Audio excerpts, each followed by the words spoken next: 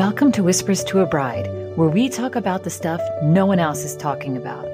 We are going deep on the emotional aspects of getting married, the stress, drama, and turbulence that affects your own sense of identity and your closest relationships. We are talking about what it means to be a bride and how to navigate this sacred time with more grace and ease. I'm your host, Kara Gassabay.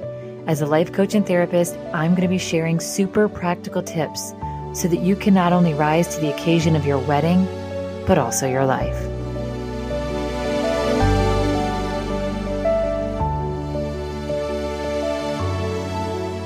Hi, and welcome back. I am recording this at like 10 o'clock at night because I just didn't want the day to end without jumping on and talking about this topic. We lose the way. And this is, I'm going to just do a bit of like a walkthrough of a client session that I had today, a bridal session I had with just a truly remarkable woman. I don't know how, whatever sort of like filters the universe has between me and my people, like I get the most incredible, insightful, just thoughtful, deeply feeling, considerate clients. I don't know how to explain like how much I love the women that end up coming in and booking these calls with me.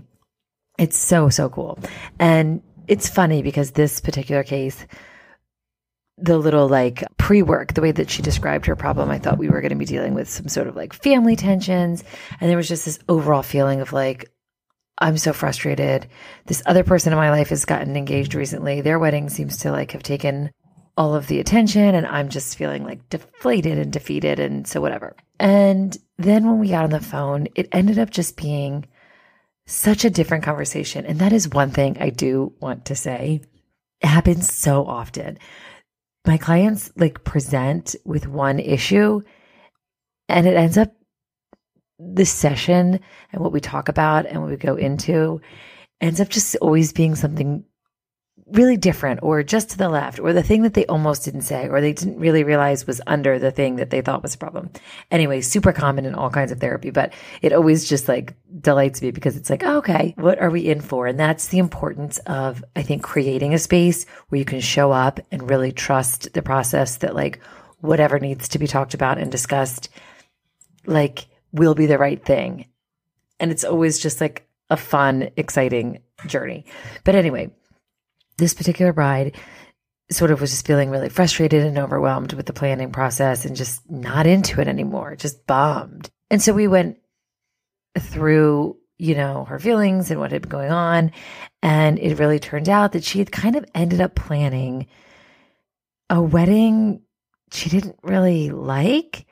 Like she wasn't excited about it in the way that she thought she would be. Or in this case, this other person in her life who had recently gotten engaged and started wedding planning was just bringing a whole different energy and enthusiasm, which at first really annoyed her. But then we decided like, hold on, what if this other person's excitement and joy and sort of wedding bridal obsession, what if that rubbing up against you and annoying you was a good thing? It was trying to tell you something. And in the end, what we sort of came to, which is what she knew on some level, right? You don't come to me because I know something about your life.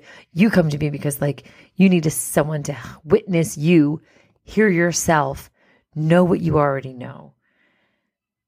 I am here to help you want what you want, claim your truth, like work through your fears, right? You have the answers. I'm just helping you allow yourself the space to really get in touch with them or play with them or confront them, whatever it is.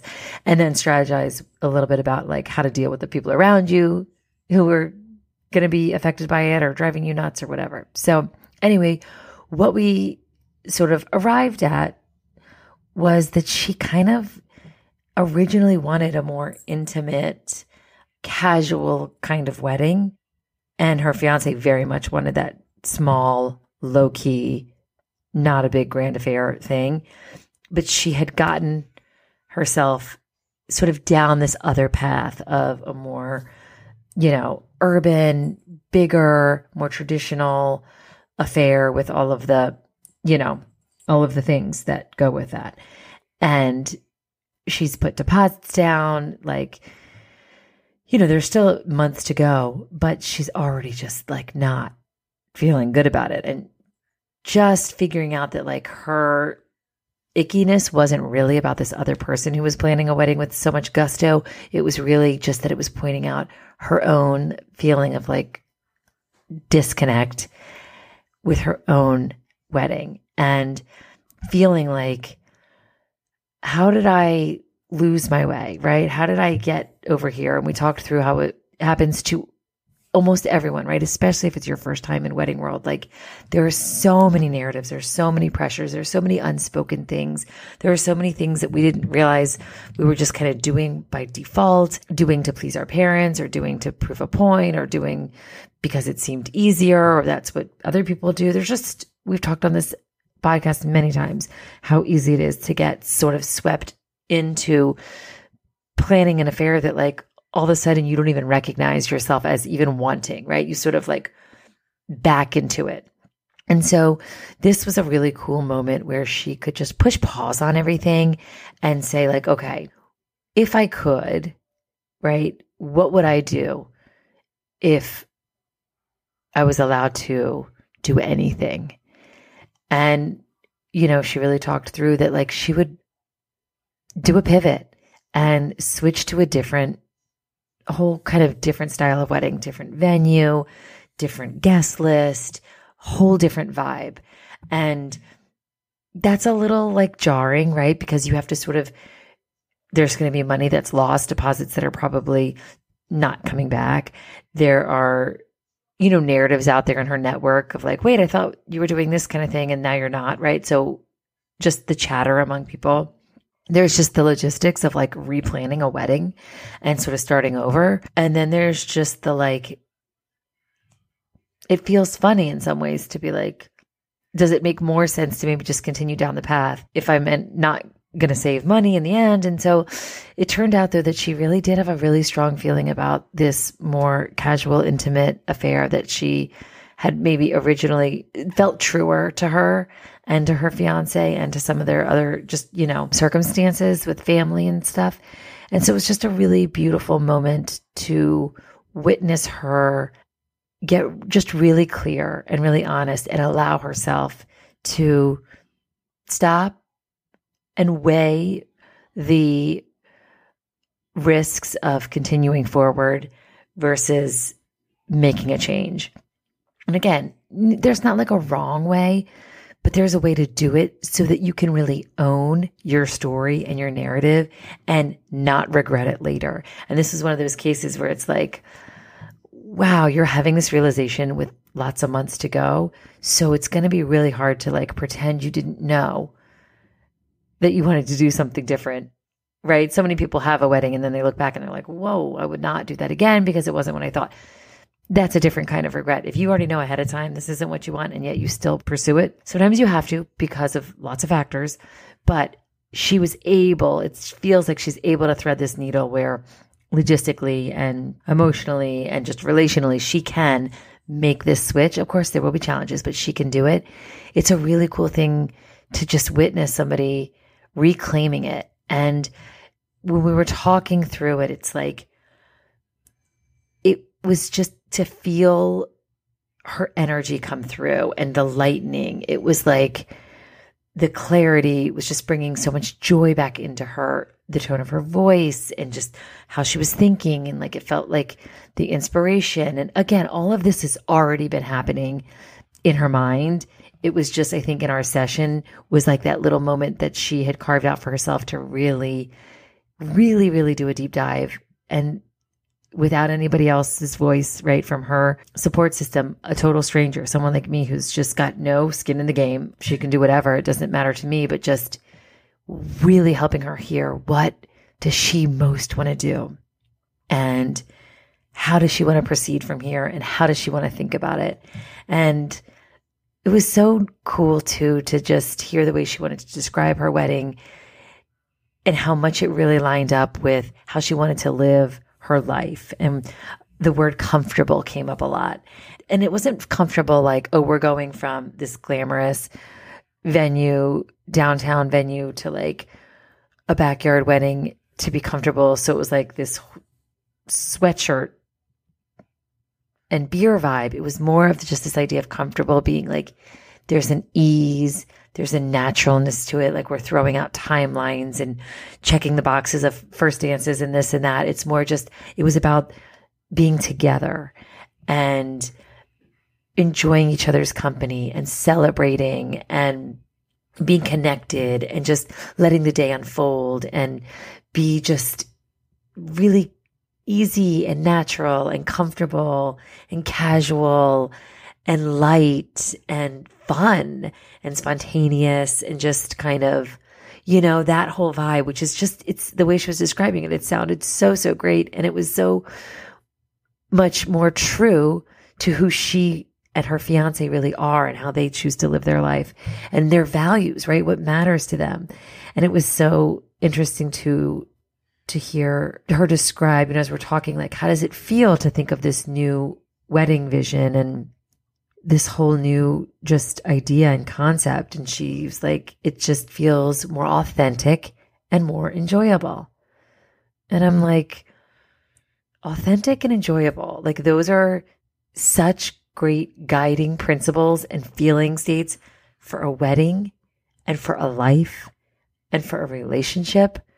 Like what isn't better if it's more authentic and more enjoyable? So I just really wanted to like share that with you guys to remind you of like, so for her being more authentic and enjoyable meant a more intimate, casual, comfortable, smaller guest list event without a lot of the traditional trappings that we see on like the mood boards. And for you, something more authentic and enjoyable might be totally different, right? It might be a destination, or it might be over the top florals, or it might be a huge bridal party, or it might be no bridal. Like there's so many different ways that those words are translated, but I think they are really great words to sort of filter your wedding vision through. And maybe they'll help you if you are having a sort of little moment of being at a crossroads in your wedding planning, like this bride was, where it was like, obviously I can keep going, but I'm feeling like something else is nagging at me and I want to pause and see if I should make a left turn here, if there's an off ramp that I need to take, despite the challenges of, you know, losing money and, you know, all the things that happen when we change our minds. But the coolest thing that we also sort of talked a little bit about was the idea that like, it couldn't have been any other way. Nothing has gone wrong. There was no mistake that was made, even though in some way she feels like this is weird because I'm kind of coming back to a vision that like I kind of had all along and I lost myself. And then coming back is the key. It's always about the return. And I was telling her about this. I think it's a Yoruba proverb. I heard it from my mentor, Fabeku Fatumishe, years ago, and it always has stuck with me. We lose the way to find the way, right? Like this idea that like the only point of being on sort of the right path is that like we know that because we went off it. And it's the going off it that reminds us that we're back on it.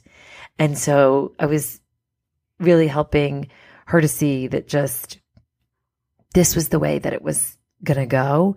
And it felt like she was feeling even probably more convicted and connected to that original vision than she would have been had she not sort of taken this long way around with planning this other event. So anyway, I just wanted to come on and share that with you. If you're feeling like you've lost the way and you want to go back, but you don't feel like you can, and that's a really, really, really hard place to be. And my heart goes out. And you might not even know, right? Like this bride didn't even present with like, I feel like I want to plan a different wedding. Like she was like, I'm frustrated at this other person in my life who's planning their wedding with a different energy. And I'm just feeling like over it. And I'm feeling like people don't care. Like, right.